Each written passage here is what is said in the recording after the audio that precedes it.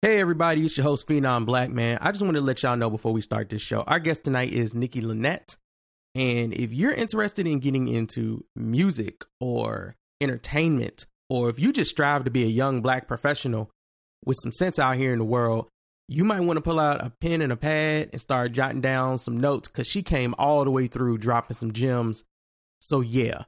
And if you want more information on her, because I know y'all don't listen when the show ends, y'all be like, next podcast, please. Go ahead and check out NikkiLynette.com. That's NikkiLynette. If I say that too fast, rewind it, listen again, jot it down, get it right. Here we go. The Where's My 40 Acres podcast is recorded in front of a Ratchet Studio audience. Wow. Vlog, no, make some noise for yourself tonight. You know, I'm going to tell you, like I said, I'm here for you tonight. If you want to keep going, I will keep going tonight. What's up? If you want to keep going, I will keep going tonight. Well, look, it's been love. I love y'all. I go by the name of Drake. Thank you for having me.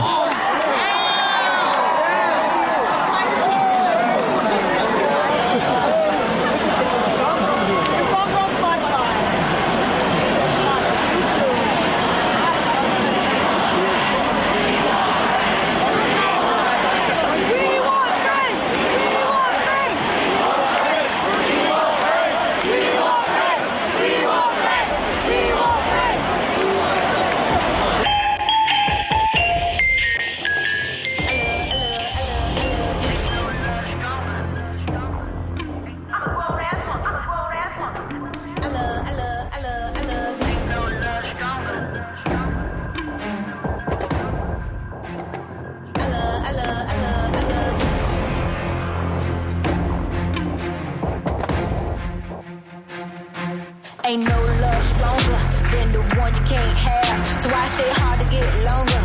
Get them time to do the math. Do me up, I ain't playing no games. Drama your calls will return to your pain. I break your heart to forget your name. Because I love you. Cause you know I see clearer than your eyes do.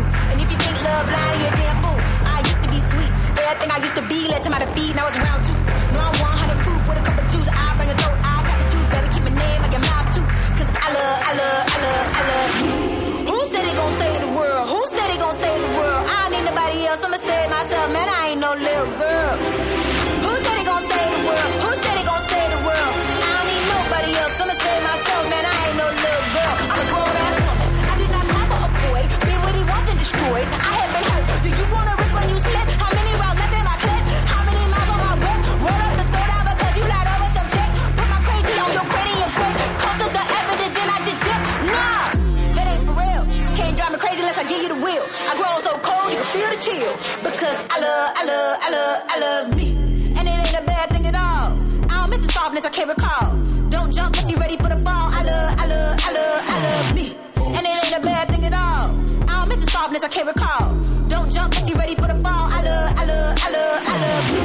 Who said he gon' save the world? Who said he gon' save the world? I don't need nobody else, I'ma save myself, man, I ain't no little girl. Yo, what is good, everybody? You are listening to the Where's My 40 Acres podcast, and it's Wednesday night for us. Hopefully it's Thursday morning for you. It depends on how much energy I have tomorrow morning when I get up and edit this show. So you're hearing this right now. Good for you. Thank you for joining us. And essentially, we got a guest this week, so that's dope. We haven't had, I don't know if we've had a guest, like Mary is always a guest, but really she family. So she's joining us tonight, but we haven't had like an artist guest in a while. So this would be dope.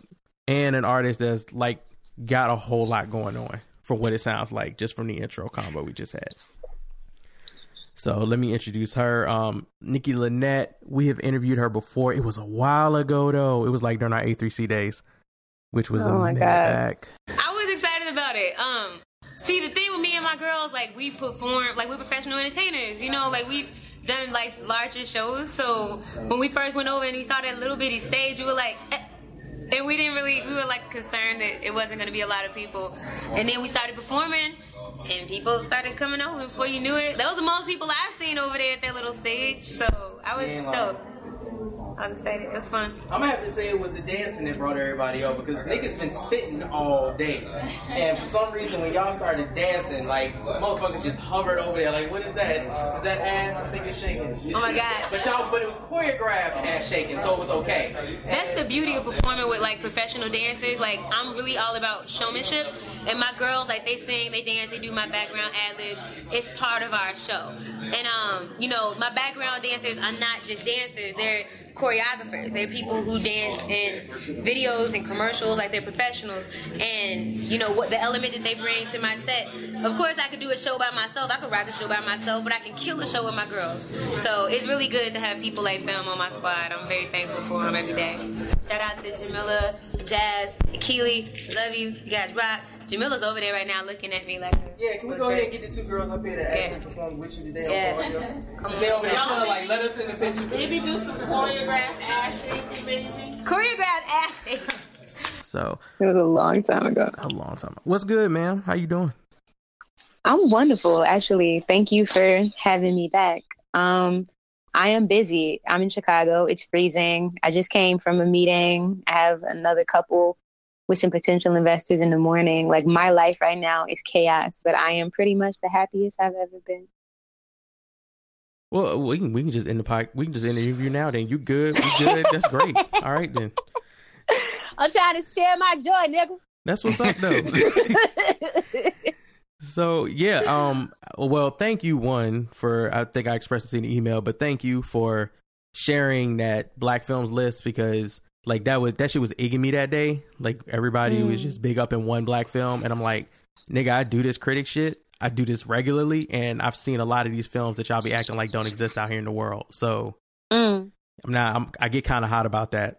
Like that shit just irks me. So I was glad you saw it. I understand that. No, absolutely. I feel like we need to be, as a culture, it's time for us to kind of stop bitching about what we don't like and uplifting the stuff that we do like. Otherwise, we're just giving a lot of attention and exposure to the stuff we want to cancel. And we're taking attention away from the stuff that we want people to actually know about. Like, if people had exposure to it, they might actually like it. So, yeah, I feel you. That's hella ironic, though, to be giving attention to the shit you want canceled. That's why I never understand when people go off like that. Like, bro, just don't talk about it, or just don't watch it. Yeah. It's that easy. Yeah.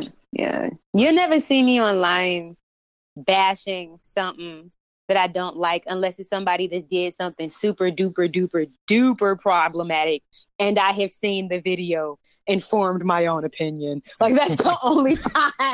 You know what I'm saying? But like, even like T.I. comments about the hymen, I'm not saying much. I would just rather pay my attention to things that make me happy, like the lady yelling at Catman. That's a suitable alternative for me. Yeah, we went in on T.I. last week. I'm not a Clifford fan. I haven't been a Clifford fan since trap music, probably. Oh no. Yeah, so anytime I get the opportunity, it's just some people I can't not do it with a podcast. I can't not go off.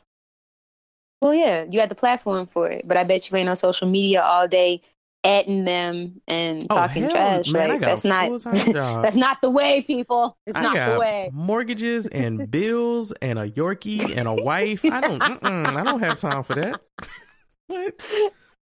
Absolutely not. I really don't get that. I feel like it's harder to follow celebrities across all the social media platforms to keep up with what they doing. I don't envy like Baller Alert and what's the one on Instagram that's huge? A Shade Room? Worldstar? Oh, the Shade Room. Yeah. I can't keep up with. I be like, yo, I don't understand. Y'all get alerts when these niggas speak or something? Because I really don't know how y'all keep up with their lives. I don't understand why people are so interested in what celebrities do or famous people do or athletes or influencers or whatever. Like, why, like the extent to which people care. I can understand if you care a little bit, like, oh yeah, what's so-and-so up to? You know, like you care about them as an artist or whatever they do for a living. You want to know what they up to and what they working on. But like, why do you care who they fucking know? Like, why do you care what they ate this morning, or, you know what I'm saying? Who they, who they date? Why do people get obsessed with celebrity babies? I'm not knocking nobody to do it. I'm just saying that if I did it, it would be some bullshit. Maybe when you do it, it's cool. But when I do it, it would be mad, lame, corny, and some bullshit. And I'm gonna leave it at that. You know what I'm saying? So I don't judge people to do it, but if it makes you happy, then go for it. Who am I to judge? But it wouldn't make me happy, so I just don't. Nope, makes sense to me. I saw people tripping out about like women putting the baby on a pedestal because of the way he be treating women and how he go up for brown skinned women, and they feel like they just waiting for the other shoe to drop, and those women who bigging him up to find out that he's trash. And I'm like, I get what y'all are saying, but at the same time, why the fuck you care? I don't understand why you care to wait for the other shoe to drop on somebody if niggas bigging them up right now. Like, that happens every day. Every day y'all find out niggas like, do why some wouldn't you problematic just shit. appreciate that he's saying positive things that you like? Like, and why do you have time and emotions to invest? You know what I'm saying? Like, I don't understand. Lord, don't get me started. I don't want to offend nobody, but I mean, if you was gonna do it, it's the place. I ain't telling you to do it because you got a lot of things going on. You got investors and stuff. We don't have all that, so we can do it. but I don't want to get your money in trouble. You know what I'm saying? I like green too. I understand it's a lot of people's favorite colors, but hey, Yeah. I just personally think we should put attention toward the things that bring us joy. And if it brings you joy to talk bad about people, then, go for it. You'll have the life experiences that come along with that type of thing bringing you joy. So I wouldn't recommend it. That's a word. Like it personally brings me joy to not be invested in too much of what other people are doing. So I just do what works for me. I feel you. I don't want to riff we could do this all night. Let me get Twan and Mary involved in this. Mary, what's good, man? I'm doing cool, man. This weather change is fucking with me in the Maryland area. Otherwise, life's good. DJing's good. Creative stuff's good. 2019's balancing out after 3 quarters of shenanigans. So, And you got me up for this show with Nikki Lynette, man. Like, you hit me up about her getting on the show, and I remember, you talk about A3C days. And even a little earlier, those type of tunes. It's like, yo, this is what's good. So I'm in a dope mood, man. Oh, thank you. Nikki, I don't know if you know I still use one of your drops from A3C at the end of our shows regularly. What? Yeah. Are you serious? I'm no, I didn't know. You know what's crazy? So as you know, I had a mental breakdown in I went through a serious, really bad depression and made some suicide attempts just from some things that happened in my life, and it culminated with my mom dying. And I got, I recovered. My recovery started pretty much in 2017. So I have huge memory gaps. So I didn't even remember that I was one of the first artists, especially female artists, but one of the first artists in general from Chicago to ever do A3C and get paid for it. I had completely forgot about this dope thing until I saw footage and went back and looked at videos and these pictures, and I was like, whoa, why was my life so lit? Oh my God. So yeah, when you reached out to me, I was like, hell yeah, I want some of that energy. That's amazing.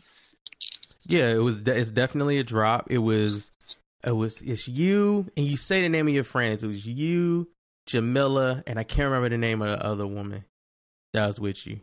Please say it's not the one where I said something about loving white boys or some shit. Is that the one? Is that the one? Yep. Why? You want to hear it? You want to hear it? Because I use it every other week. Okay, hold on. Let me pull this up. Oh, because it's definitely in my drops folder. It is what we use when I split the shows up. Wow. Let's see. Okay. All right. Well, I hate you now, but go for it. I'm sorry. Okay. Hold up. Let me get this volume straight because it's going to be mad loud if I do it this other way. Oh, my God. It's going to be super loud. Everybody going to hate me, yo. Oh, my God. Some stuff, when you get it, it's like, I'm never deleting that. You know that, right? I'm never deleting that. We got a lot of drops at A3C. I'm never deleting that one. All right. Thank you. Here we go. My name is Nikki Lynette. I'm here with my girls, Jamila and Jazz. And we just got through rocking to the A3C. You checking in with Where's My 40 Acres? Hide the white boys, because that's part of my 40 acres. Oh my God. Reparation! Here we go. So I'm gonna get beat up. Like, bitch, you at a hip hop show!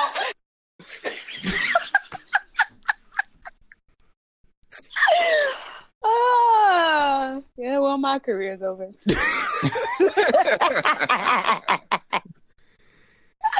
I'm not gonna lie. I remember when we was in the room, you said it, and all of us were in there wilding, and my first thought was, "Yep, she going places." Because like for you to have the balls to say that shit, I was like, "Yeah, yep." I mean, it is what it is. I feel like if brothers can talk about their love of snow bunnies, then like, hey, I can have snow buddies, right? Hey, like, who I'm can not knocking judge? it. Though, to be honest, though, like, I am, as of, like, I only date black men right now. Yeah, unfortunately, I only date black men. I can't get beyond.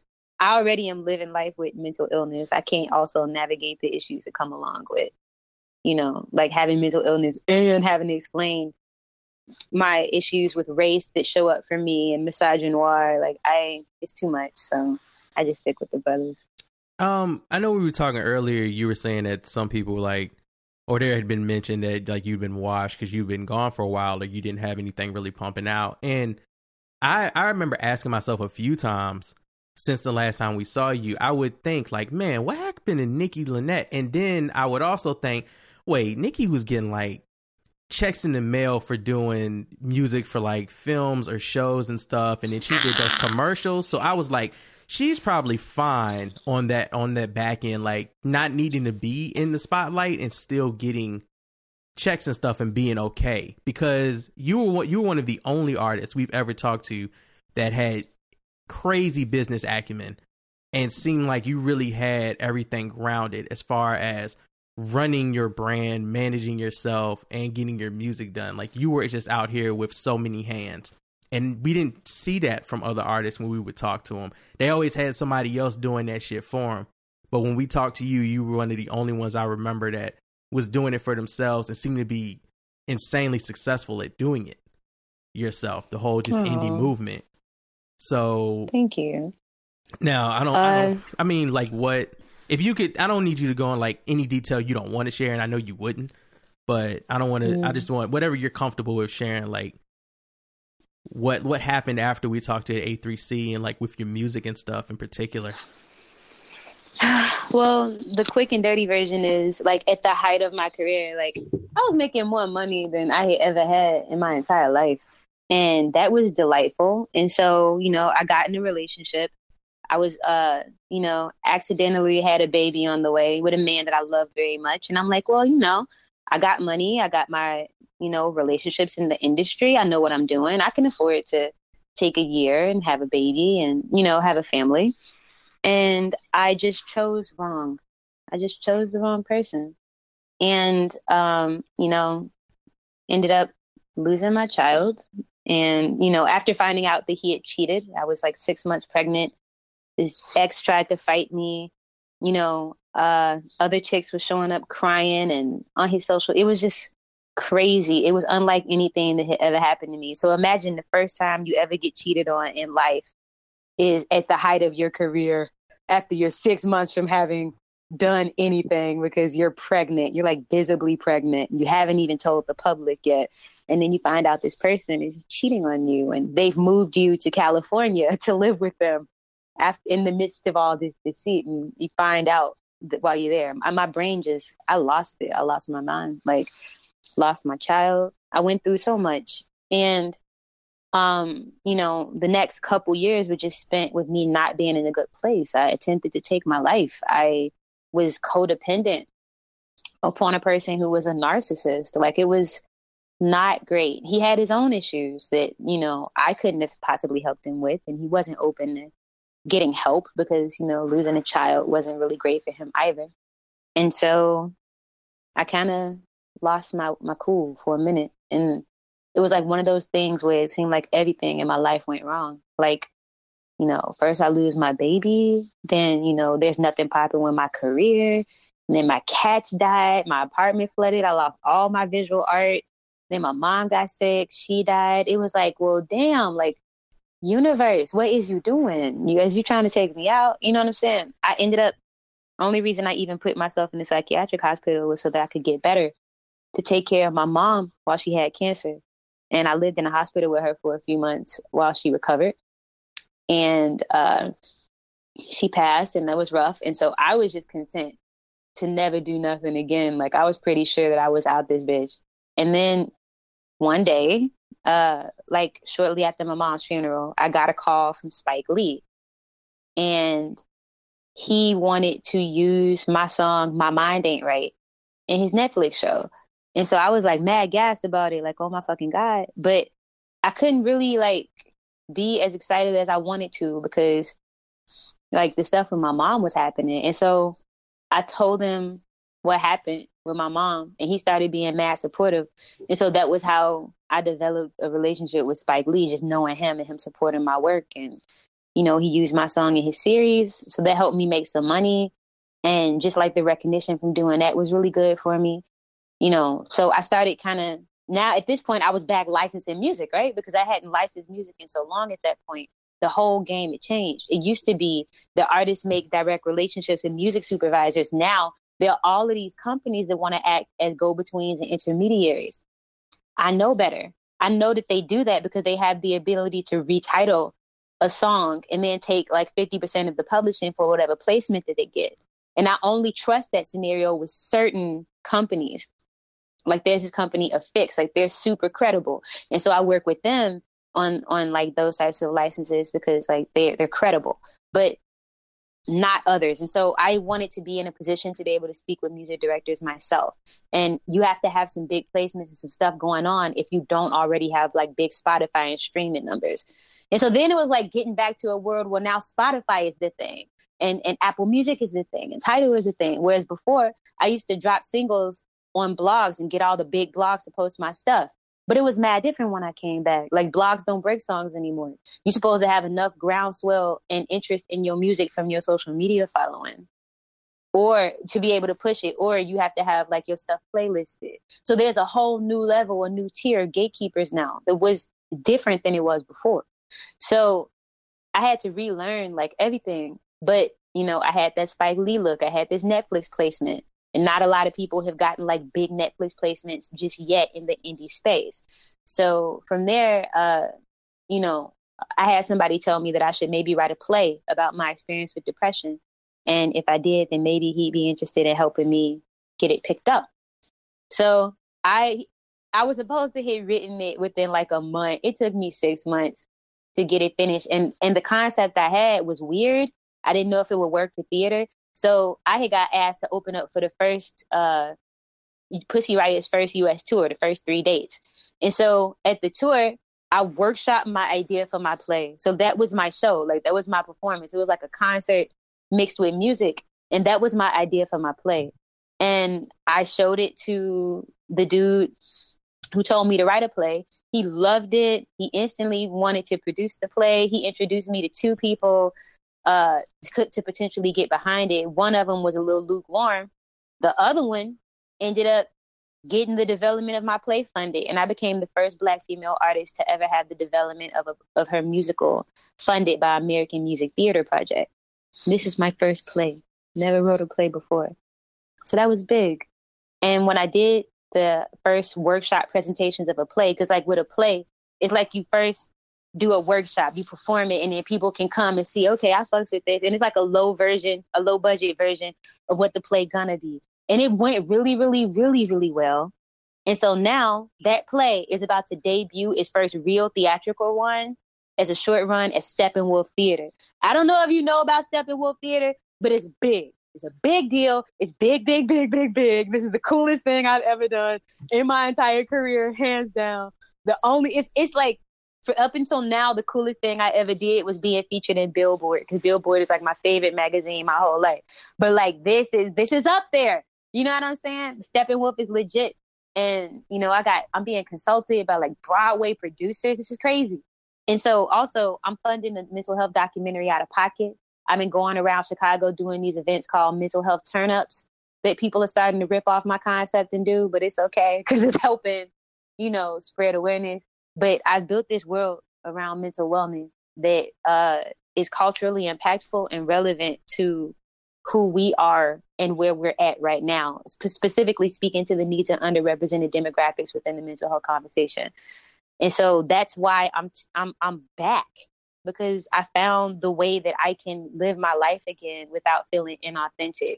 I have post-traumatic stress disorder and an anxiety disorder. And I get depressive episodes, I get triggers, all of that shit. But I get sleep disturbances. I'm going through it now. But I am happier than I've ever been because I get to 100% live my truth the way I used to and still have success the way I used to. So our time met, and this is the first time ever, I think, on this podcast where we have interviewed a person and they have talked as long as you have or close to as long, and they have not sounded crazy, full of shit, or just lying. And I'm like, typically for somebody to do a complete backtrack at the way you just did, with the fluidity that you just did, and being able to comprehend it all the way through, like, I didn't feel the need to pause you and go, hold on, wait, I have questions about that part. Like, I have questions, and we can get into that, but for the most part, you just did a full recap. Like, you did a whole Netflix, do you want to skip the intro? And I was like, nah, I actually don't want to skip the intro. I need to refresh because it's a new season of Nikki Lynette. So let me, what it was season. And what it is now. I like that. So thank you, man, because that shows that there are competent artists out here. Like, oh my God. I'm just keeping it real, man. Like, you don't understand. Oh my God. You don't understand so many times. Some of these folks are horrid on interviews or just talking, period. So I will co-sign Brandon on that from my experience doing these shows too, yo. For real. Well, thank you. I spend a lot of time in my head.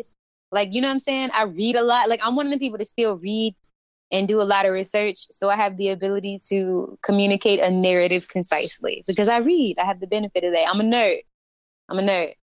The proof is in the last 6 or 7 minutes. Like, you carried that shit by yourself. It was a tale. I was there. It was Narnia. I saw it. I witnessed it. It was crazy. Look, it all works. It all works when you're telling the truth. Yeah. Tell your truth. Oh, thank y'all. Y'all good for my ego. That was a lot. Like, I've like, my first question for sure is, how the fuck do you play catch up with the way licensing music has changed? Like you said, because that whole send it to Two Dope Boys, send it to Rap Radar, like Elliot don't even have a site no more. Like, where do you send it? And you were just straight up, there's so many intermediaries and stuff that want to step in. We'll help you get it on Spotify so you can get these spins. But where that money going, where that percent per spin going, that type of shit. And like all of that is crazy now. And for you to come back into it and have the knowledge that you have about it, did you like max out your Barnes and Nobles card? How did you learn this shit? I mean, any artist, this is interesting, right? When people come to me and they ask me about the music industry and what they can do, I always pick their brain a little bit first about what their interests are, what they up to in their own life. And then I determine whether or not I actually want to advise them. For most people, I would not advise them getting into the music industry right now. It's not for them. It's a thinking man's game. So you either have to be a thinking man or woman, or you have to be adjacent to one. You have to have one on the team. Because this industry right now is people hate the state of the industry right now. I have a love and hate relationship with it. On one hand, there is so much noise.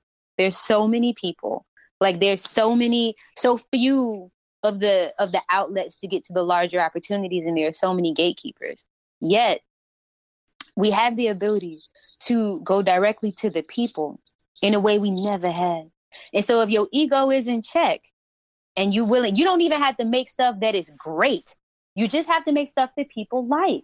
And that is something that we never had before. And as somebody who was making music with rock and hip hop fusion before it became a wave, I appreciate now that you don't have to make stuff that other people consider to be great. You just have to make something that people like. When Cardi B first came out, people didn't consider her music to be great, but everybody liked her. And then everybody liked her output. And then she actually dropped something that was pretty great that people really liked a lot. Now, no matter what you feel about Cardi or whether you like her as an artist or her as a person or not, you can't acknowledge the impact of her process. And so I appreciate that. And so what I did was I sat back and I watched and I looked at the people that were having the most success. And I looked at the people that were like the way that they were creating content and the way that they were engaging with their fans online. And I started thinking about how I could do that myself. And one piece of advice I give anybody that asks me, but it's not just in music, it's in any walk of life, it's how I was able to pivot. Like right now, I make music and I license my music. And I have music coming out on a couple shows coming up. I'll announce that pretty soon. But I'm also doing a film, a mental health documentary. And I got 740 Project out of LA consulting me on it. 740 Project, they just signed with Scooter Braun. Like they do stuff for all these mainstream major artists. I'm not on those artist level, but I created something that they believe in. So one of the founders has been advising me on my documentary. And I was able to do that because I just created this something that people like. Something that's impactful. I wrote a play and I have investors for it and I have producers on it. I was able to pivot from one platform to another. And I started selling my paintings. So I'm entering the visual art space. And the reason I've been able to do that is because all you have to do is be authentic about your story and your particular, specific, unique approach to what you're approaching. And you also have to think about where are the voids in the market? What is not being covered? What's not being talked about? How is your voice filling the gap for what's missing? And you can always find one, I promise, no matter who you are. You can always find the thing that makes you unique and how you can fill a gap, how you can fill a void. There's never been a time when I looked for a void and did not find one. And if you can fill that void, then you can figure out how to make money and how to build a buzz. And so that's why I say the game ain't for everybody. It's a thinking man's game. If you want to just like make something that's real popular for right now, so that you can open up at local festivals for whatever big name artists come. And then within the next couple of years, you better hope you saved up enough money to open up a daycare or a barbershop. Then by all means, do what everybody else is doing. But if you're trying to have a career, you're trying to grow, you're trying to get somewhere and build a legacy, you got to look for the voids and fill them. So where can some of our listeners go to take your online courses? Do they have to go udemy.com? Like where can they go to get this? Is a lot. So it's heavy knowledge. Y'all can take these classes. Where can they sign up at? I don't teach no classes. Like I just be talking shit on social media. Where's your TED Talk? Where's your TED Talk man. then? What's going on? on? Right? My best friend has done 2 TED Talks. I haven't done one. I'm behind. I'm lacking. We need to get that. Mary, you did a TED Talk. Can you send her to connect? Oh wow! What was your TED Talk about? That hip hop wasn't dead. I did that in the early 2012 in Orlando. Yeah, it still gets me some speaking gigs and stuff, ironically. So that's so dope. You did it before like TEDx kind of took over and everybody like that's dope. That's really big. Don't you should talk about that more. That's fucking dope. Don't downplay that. Thank you. I definitely appreciate that. My life's been interesting on a bunch of these hip hop ends and whatnot. And there's something I actually wanted to ask you while you were talking about things earlier, and it really had me in train of thought. I myself have gone through some similar issues in my life, more so with depression on some levels than anything. And this past year has been like personally insane for me in regard to certain things happening to family and whatnot. As a fellow woman creative, right? How is it how has it been, I should say, for you to deal with confronting when you're going through a situation, much less interacting with people while you're going through the scenario?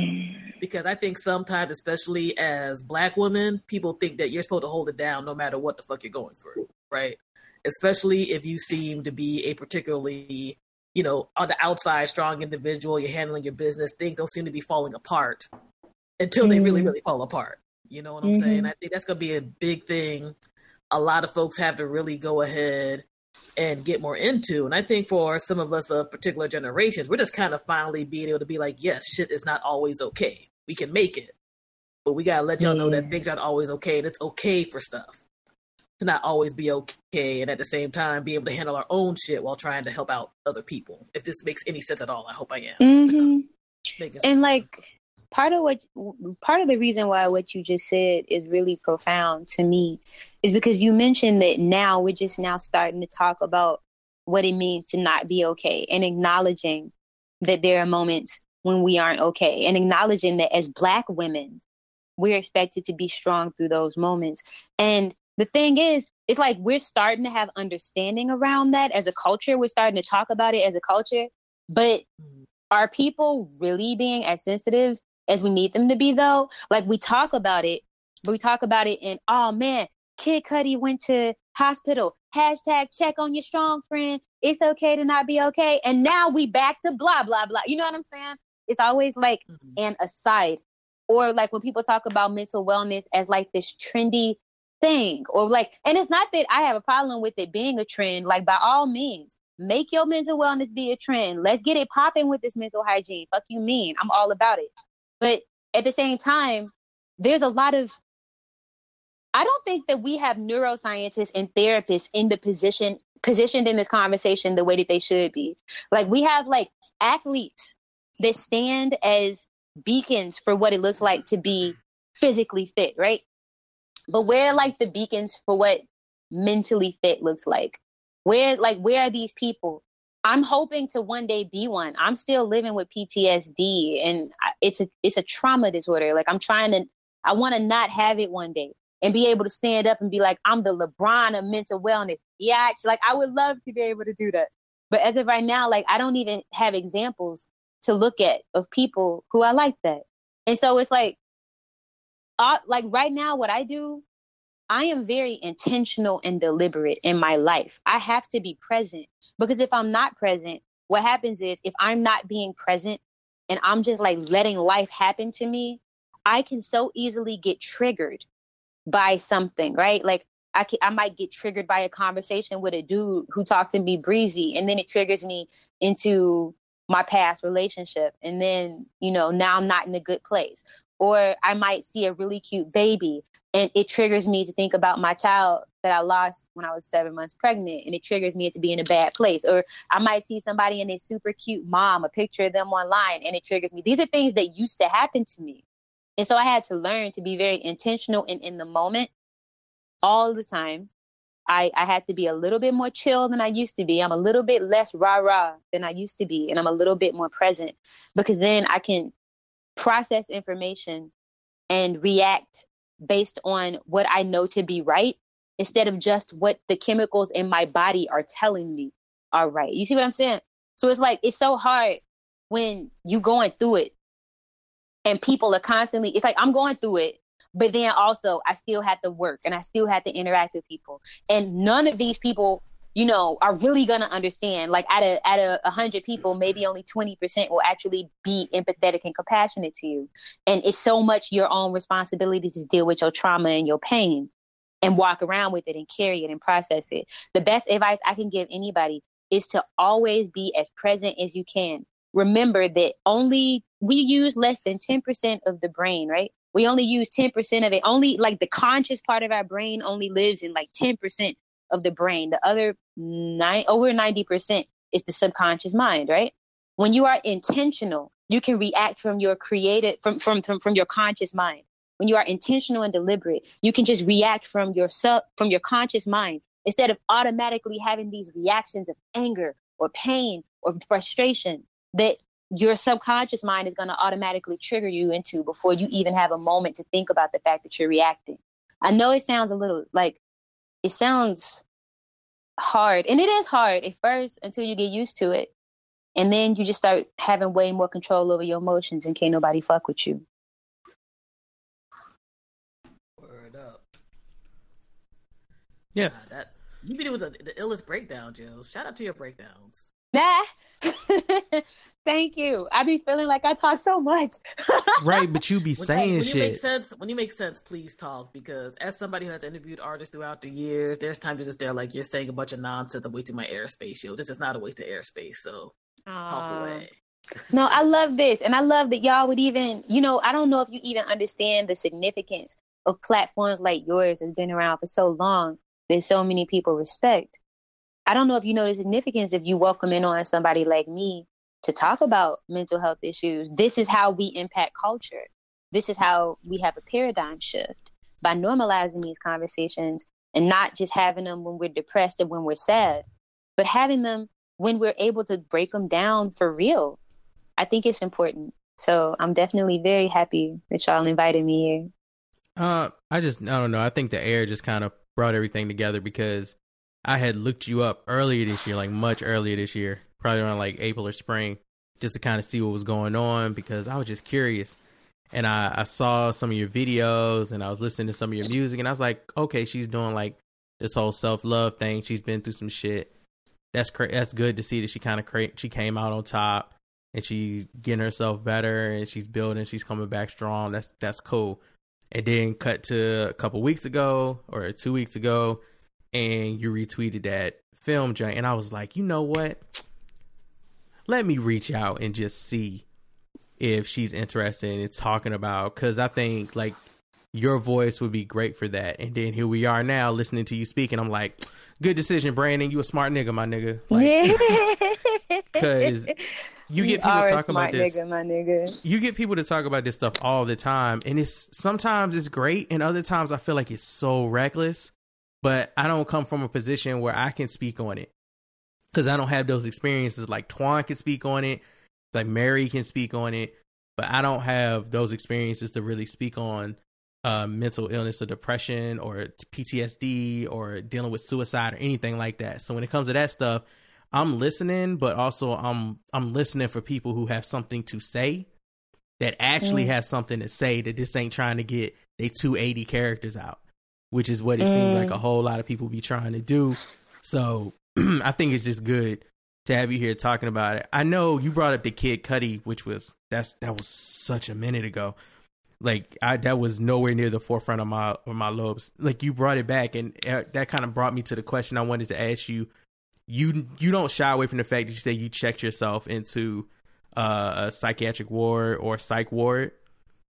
Yeah. So what, like, can you just explain that experience? Like, I feel like the way we try to talk Black people into getting therapy, like, yo, go get help. I feel like, can you speak on, yo, go check yourself in to get help? It's okay. Yeah. So, like, I wouldn't recommend people do it the way I did it. I did it while I was actually in the middle of a crisis, and I called, a loved one and told them I'm not all right. And they were out of town, and they basically told me if I did not check myself in, then they were going to call 911 and have me checked in. And, Black people, the police, like, I'm not trying to have that experience. And I also just I didn't even think I could make it like another day feeling the way that I felt. I felt I wasn't going to make it. And so, I didn't want to go in an ambulance. I wasn't comfortable with that. So he sent a cab for me, sent me to the hospital, and I checked myself in. And I did it, I had the motivation of needing to get better because my mom was sick and she needed me to be there for her. So, and when I went in there, and so what's really, really interesting, like we know as people of color and Black people, we know, which are not the same thing. So I always say both, people of color and Black people, because it's two different things. But we know that within our culture, depression, mental illness, that stuff is not respected or accepted, right? It's rejected. But what I always thought is that, man, like white people got it so much easier and they get so much understanding. And when they depress, people baby them. And it's not that that's entirely untrue. It's just that for a lot of poorer white people, they still deal with the same stigmas around mental health. Not the same, but, they deal with stigmas around mental health in a similar way that we do. And for a lot of women, they are dealing with stigma around their emotions and the validity of their emotions and being mistreated and harmed emotionally and not knowing that it's abuse. Like it transcends cultures, it transcends races, and a lot of times it even transcends class. And I didn't know that until I got put into a psychiatric ward with a whole bunch of other women from a whole bunch of different age groups and walks of life. And I realized that, you know, the story that we see around mental health is not what's actually happening. The picture that we have of mental health is not accurate. We look like mental health is like a stained glass window with all these different pieces that all got their own thing going on. That's kind of what it's like. And so when I was in there, that was when I got on meds, and the meds helped me just to be able to cope. And I've never drank or smoked in my entire life. So taking meds for me was really hard, and I didn't like it. And I've been off my meds now for about a year and a half, almost 2 years, because I'm able to manage it with diet and lifestyle. But you think that if I ever needed them meds again, that I wouldn't take them shits? Shit, I take them. If it come down between me dying and surviving with meds, I'm choosing my meds. And then I would go through the same process of meds and therapy that I went through before if I want to get back off of them and listen to my fucking therapist. Like, I think that what we think about when we think about therapy, we be thinking like it's going to be somebody like hypnotize us and turn us into like a punk or something, or turn us into like a fucking zombie. I don't know. But you got to look at it this way. Who would Michael Jordan have been without his coach? Who would LeBron have been without his coach?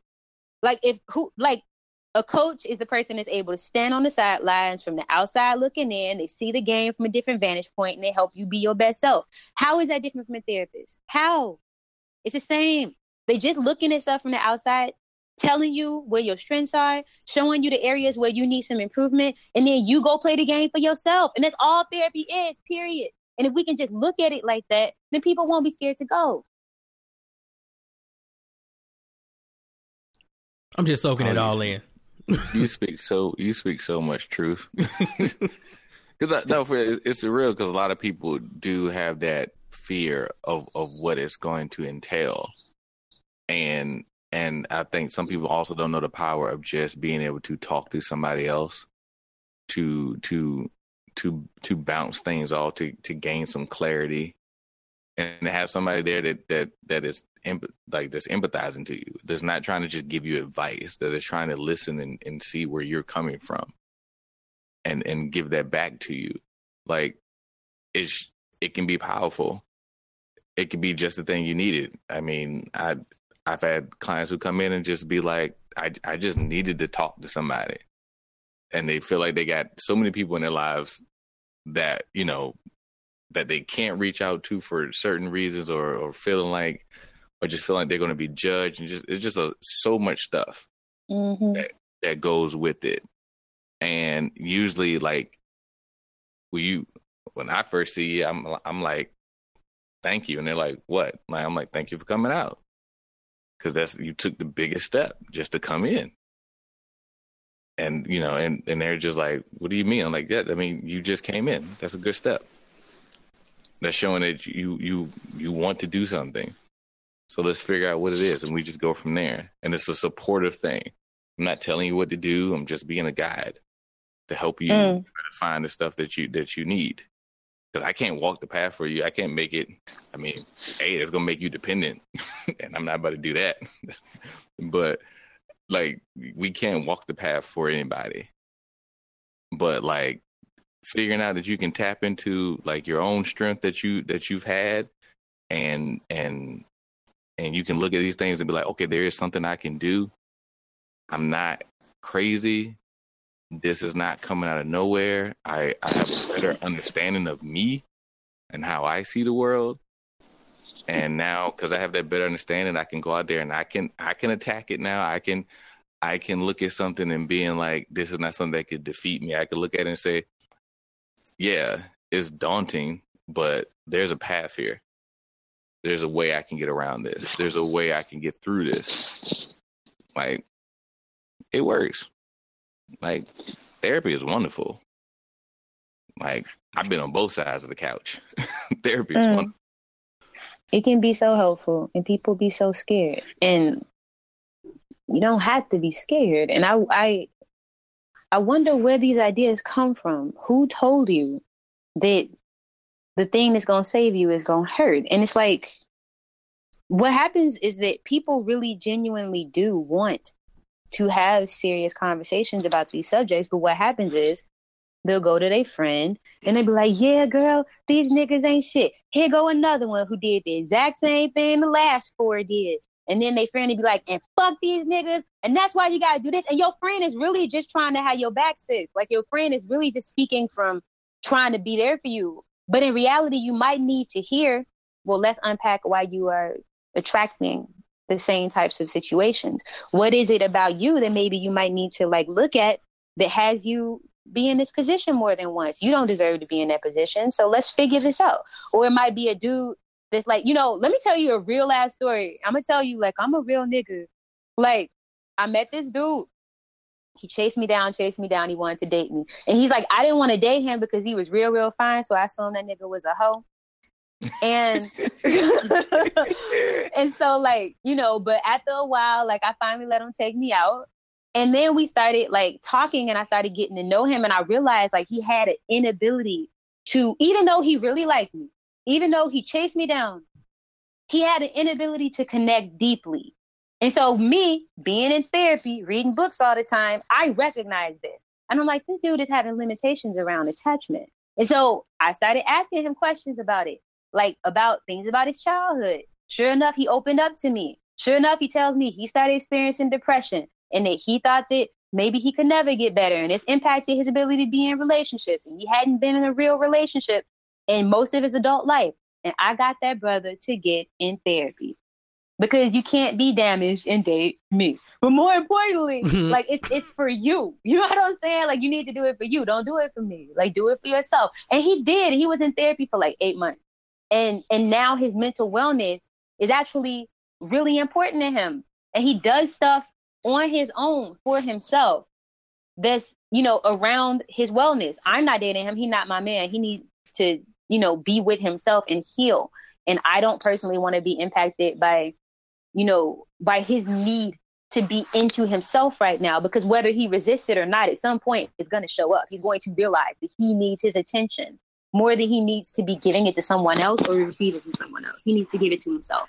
And so that happens with a lot of brothers. Like they'll be thinking that they want love from other people. They be thinking they want a lot of pussy. They think they want these things. But what you're really doing is trying to fill a void around self-love that you have within yourself. And until you unpack that, you're just going to keep running through a bunch of women and messing up relationships with a bunch of women and leaving a lot of women feeling broken and damaged because you're causing harm, because you're in pain.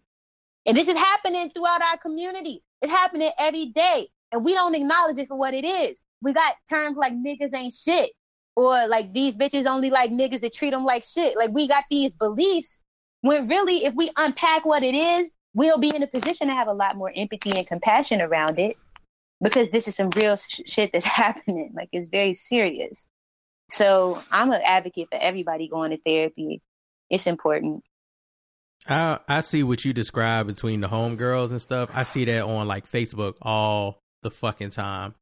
And that's just why I don't involve myself in a lot of conversations where people are just going off about whatever is bothering them or seeing a particular situation and running with I definitely will drop like men are trash on here, especially when I'm talking about people like Clifford and checking hybrids and shit.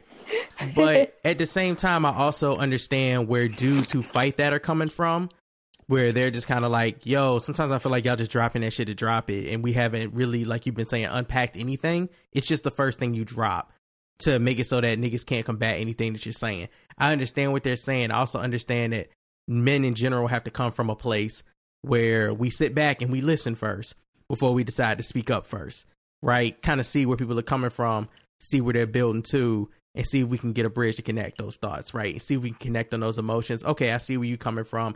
I didn't hurt you, but somebody hurt you, yada, yada, yada. Let's start the conversation there. But I feel like a lot of the time, too, on Facebook, people just wallow in each other's miseries, and they feed off of that energy from each other. And that's when I'm like, yo, I can't be in this thread, or I gotta mute you for like 30 days, bro. Like, I can't deal with y'all not actually having genuine conversations with each other, just either wanting to be right, drawing lines in the sand, and daring each other to cross them because y'all trigger happy and ready to clap back so fast because it's a social media forum.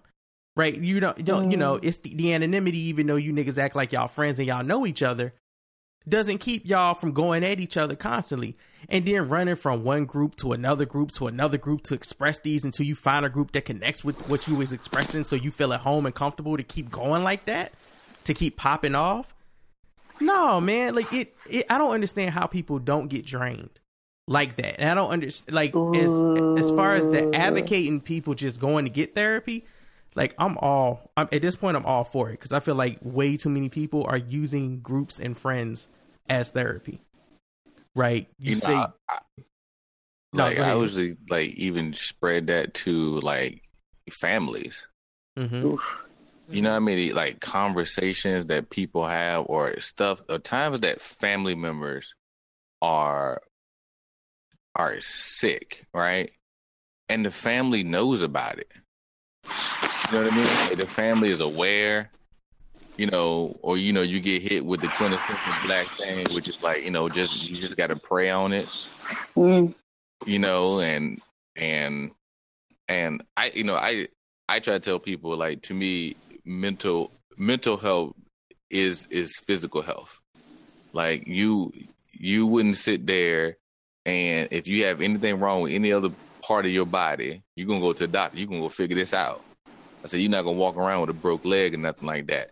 But we'll sit here and take stuff that's mental and be like, some of this stuff is literally brains aren't working the way they're supposed to, but we have this thing like you just need to will your way through it, or prayer will happen. Like, no, go see somebody.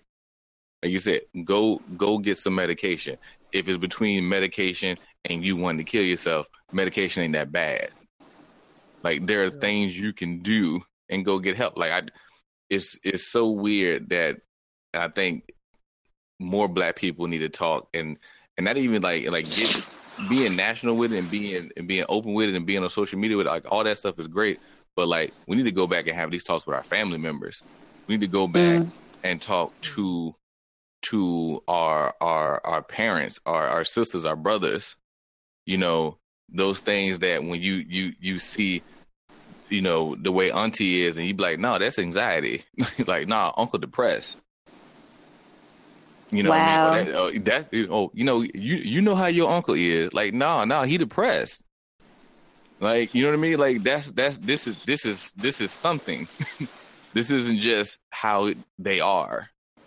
And how they supposed to be. Yeah. No doubt.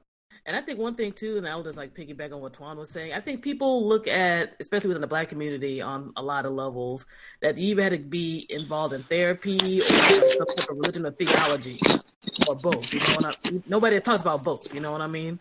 Like, it seems like it had to be pray it away or just go to therapy, and if you had to do meds or so forth. It's like, you can do multiple things to help yourself and, you know, get to being a more mentally healthy person. Being strong also is a part, you know, part of being strong is, I mean, that you can be weak sometimes too. And I think in a weird way, there's like a weird non-embrace of our humanity in terms of things with some folks in regards to being, they're like, yo, sometimes shit is funny. We might be repeating patterns from the past or just dealing with things that we're encountering in the present, not in the world's best way. And it feels kind of weird now to be at our adult age range and finally be able to actually just barely touch the surface of talking about these things. Like, I didn't really even think about anything really related to therapy until I was in my early 20s, post-college or whatever. And I had, you know, went through some family stuff, and I was taking some post-grad courses, and they were just there like, hey, you know, the school does offer therapy and counseling and stuff, and it's free. And I was like, what the fuck?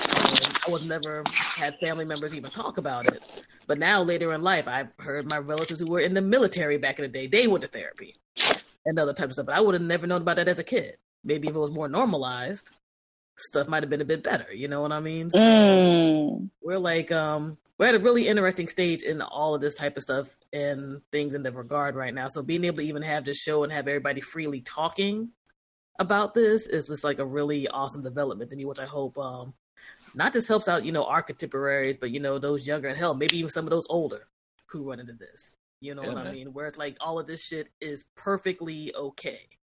It's cool to want to be able to know what the hell you're dealing with, so your day to day is a little easier to deal with, and to go forth from there. It's the second time you said something that had me like, yes, because for me, when I grew up with part of my childhood, I lived in a battered women's shelter with my mom. Like, my dad was a substance abuser, and I always thought my entire childhood that he was just an alcoholic, because my mom hid the fact that he was on drugs because she didn't want me to know that my daddy was a drug addict. And so, I went from him like being a firefighter and making a lot of money and us having a great home and me having my own room with a swing set in the backyard to living, sharing a room and sleeping on bunk beds with other families because my mom had to hide from my dad in another city because he was abusive. And I didn't realize that growing up, I witnessed both of my parents in my childhood attempt suicide and did not realize. Like, I can still, to this day, remember the smell of blood so clearly from my childhood. It's one of the most, I can smell it anywhere. And it's like, I didn't know that it was mental health issues. And I'm sure that they might not have known, but my father ended up recovering completely, turned his whole life around, and was clean and sober for 15 years before he died. But I didn't realize until I had already had my mental health struggles that it's possible that I might have either had been genetically predisposed to depression or experienced enough trauma from seeing what my parents went through to be in a position where I could be impacted mentally. And a couple things happened in my childhood that I probably needed therapy for, but we don't have those conversations, and it's not normalized and it's not accepted. So I didn't get the therapy that I needed. Now, personally, I don't fault my parents for their lack of information, their lack of knowledge, but I could tell you that when I first started doing my videos for Afropunk about mental wellness, my mom was concerned. She didn't like it. She didn't think that I should be talking about my mental breakdown publicly. She thought it would negatively impact my career. She thought people would look at me different, all of that. And then that series of videos took off. That's why I ended up making my mental health documentary, because I realized people want this content. And when my mom saw people reacting to the content the way that it did, not only did it change her perspective around me talking about it publicly, it also changed her willingness to talk about her own experiences. And so that's why it's important that we continue to have these conversations and we continue to push forward and we continue to be vocal about it, because sometimes people just need to see somebody else doing it to give them permission to unpack what they, where they're at, and unpack that conversation for themselves and be able to have it with others in a meaningful way.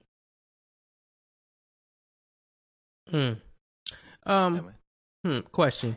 And this is for, I guess, everybody on here. Y'all can answer however you feel.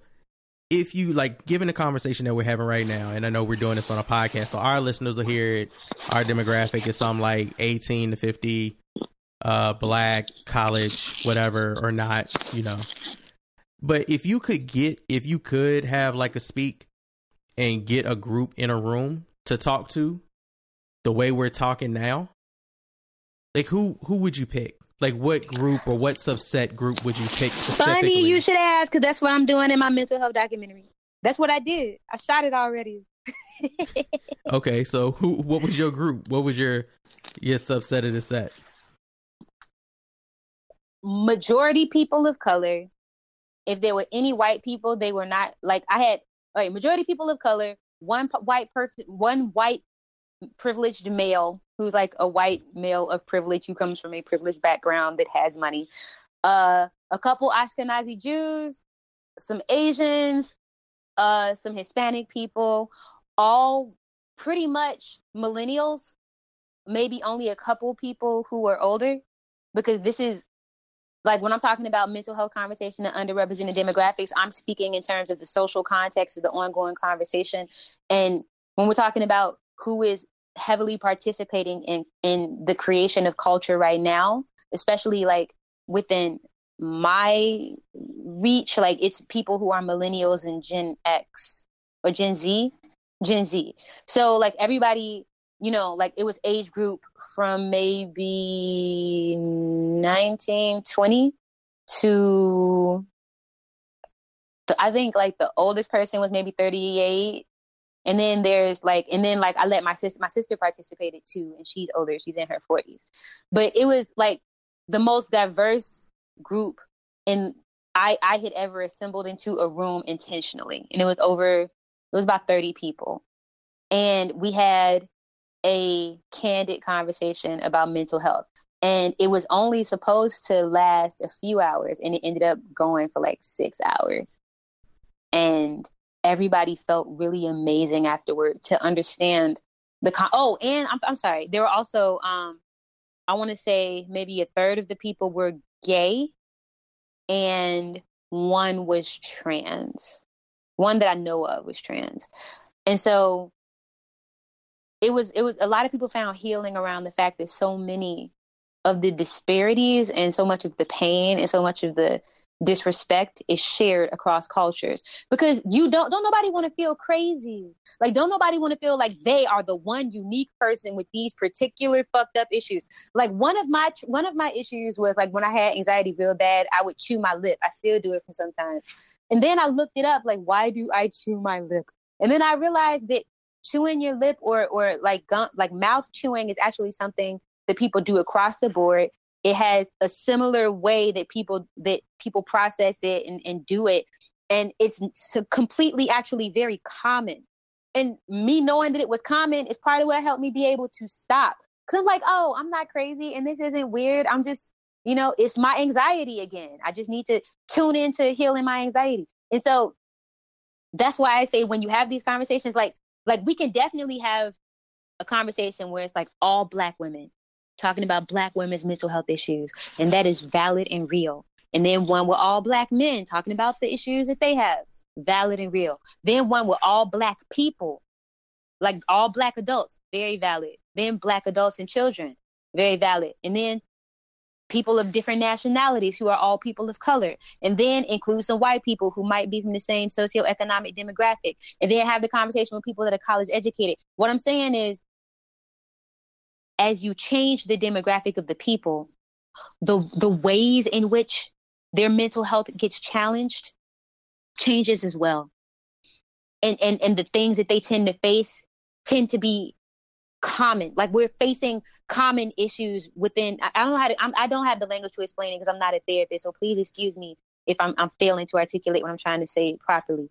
But what I'm saying is we wouldn't just need to have one conversation with one group of people. It would need to be a bunch with a bunch of people. And that's what my mental health documentary is. Okay. She got descriptive as fuck.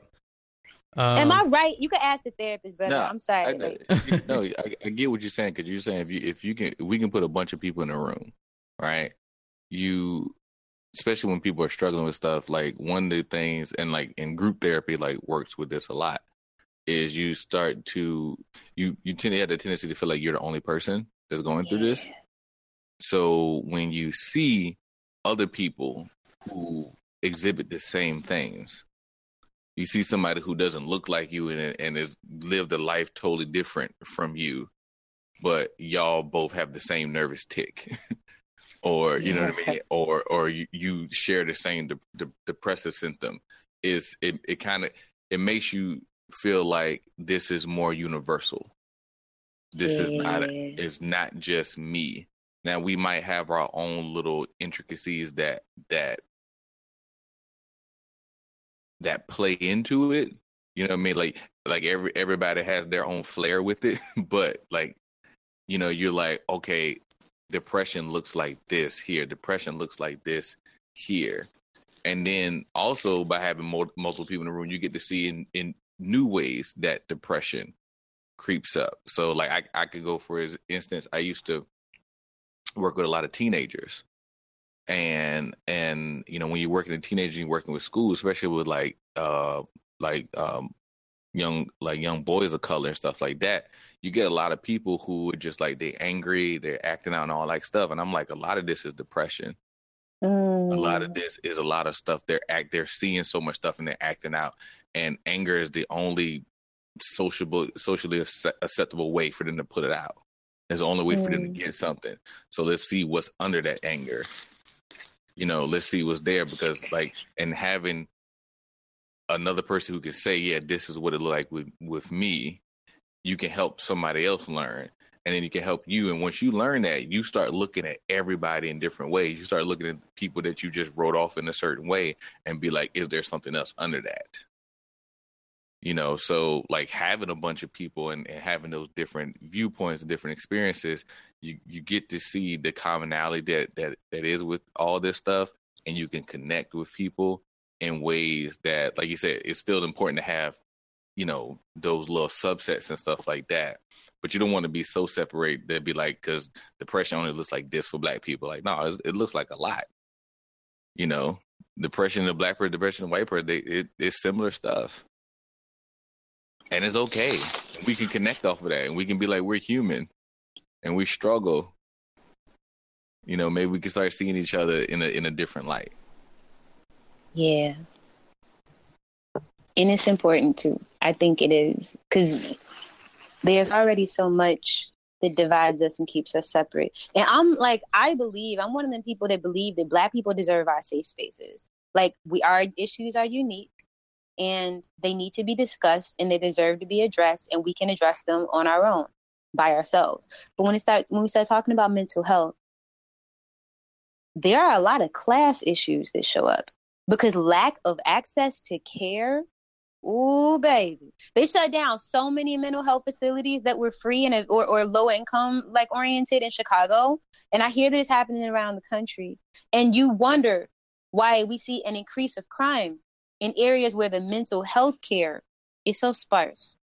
You wonder why so many people who are in jail right now actually have diagnosable mental health issues. That's work that NAMI is doing right now. I recently became an ambassador for the National Association of Mental Illness. And they just recently sent out something about how so many people who get a call, a 911 call for having mental health issues, end up in jail. Or people who are in jail right now have issues that could be treated and behaviors that could be corrected through proper mental health care.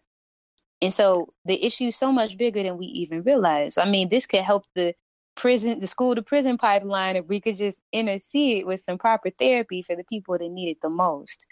And so I say that because so many people, we don't really estimate the significance of these conversations until it's too late. And so part of the reason why I am how I am, I'm a happy chick out here. I'm cute. I'm doing shit. I recently just sold out my first showcase at the House of Blues. Is going to be next week on Thursday. I'm doing shit with my life, and I'm happy, and I'm progressive, and I got a mental illness. So if I could talk about this publicly around all these people I don't know, then you can talk about it privately with the people that you do know, right? And maybe you can go get help, right? Because if I can talk about it, then maybe it's not so bad, and maybe you could do it too. That's awesome. Man, we got people. You know how nice it would be to just people be like, man, what you do today? Went to my therapist. Dog, went to my therapist too. It should be a really easy thing to say to people. It should be. Got a chicken sandwich, went to see my therapist. It's a good day, nigga. It was a good day. Yeah, you would think, man, but you know how many clients of mine who are surprised when I tell them I've been in therapy? And they're like, you? I'm like, yeah, man, I'm a person. Shit gets hard sometimes, man. Hey, what's happening, man? It's your boy Big Crit, Third Court representing. I'm rocking with Wiz, my 40 acres.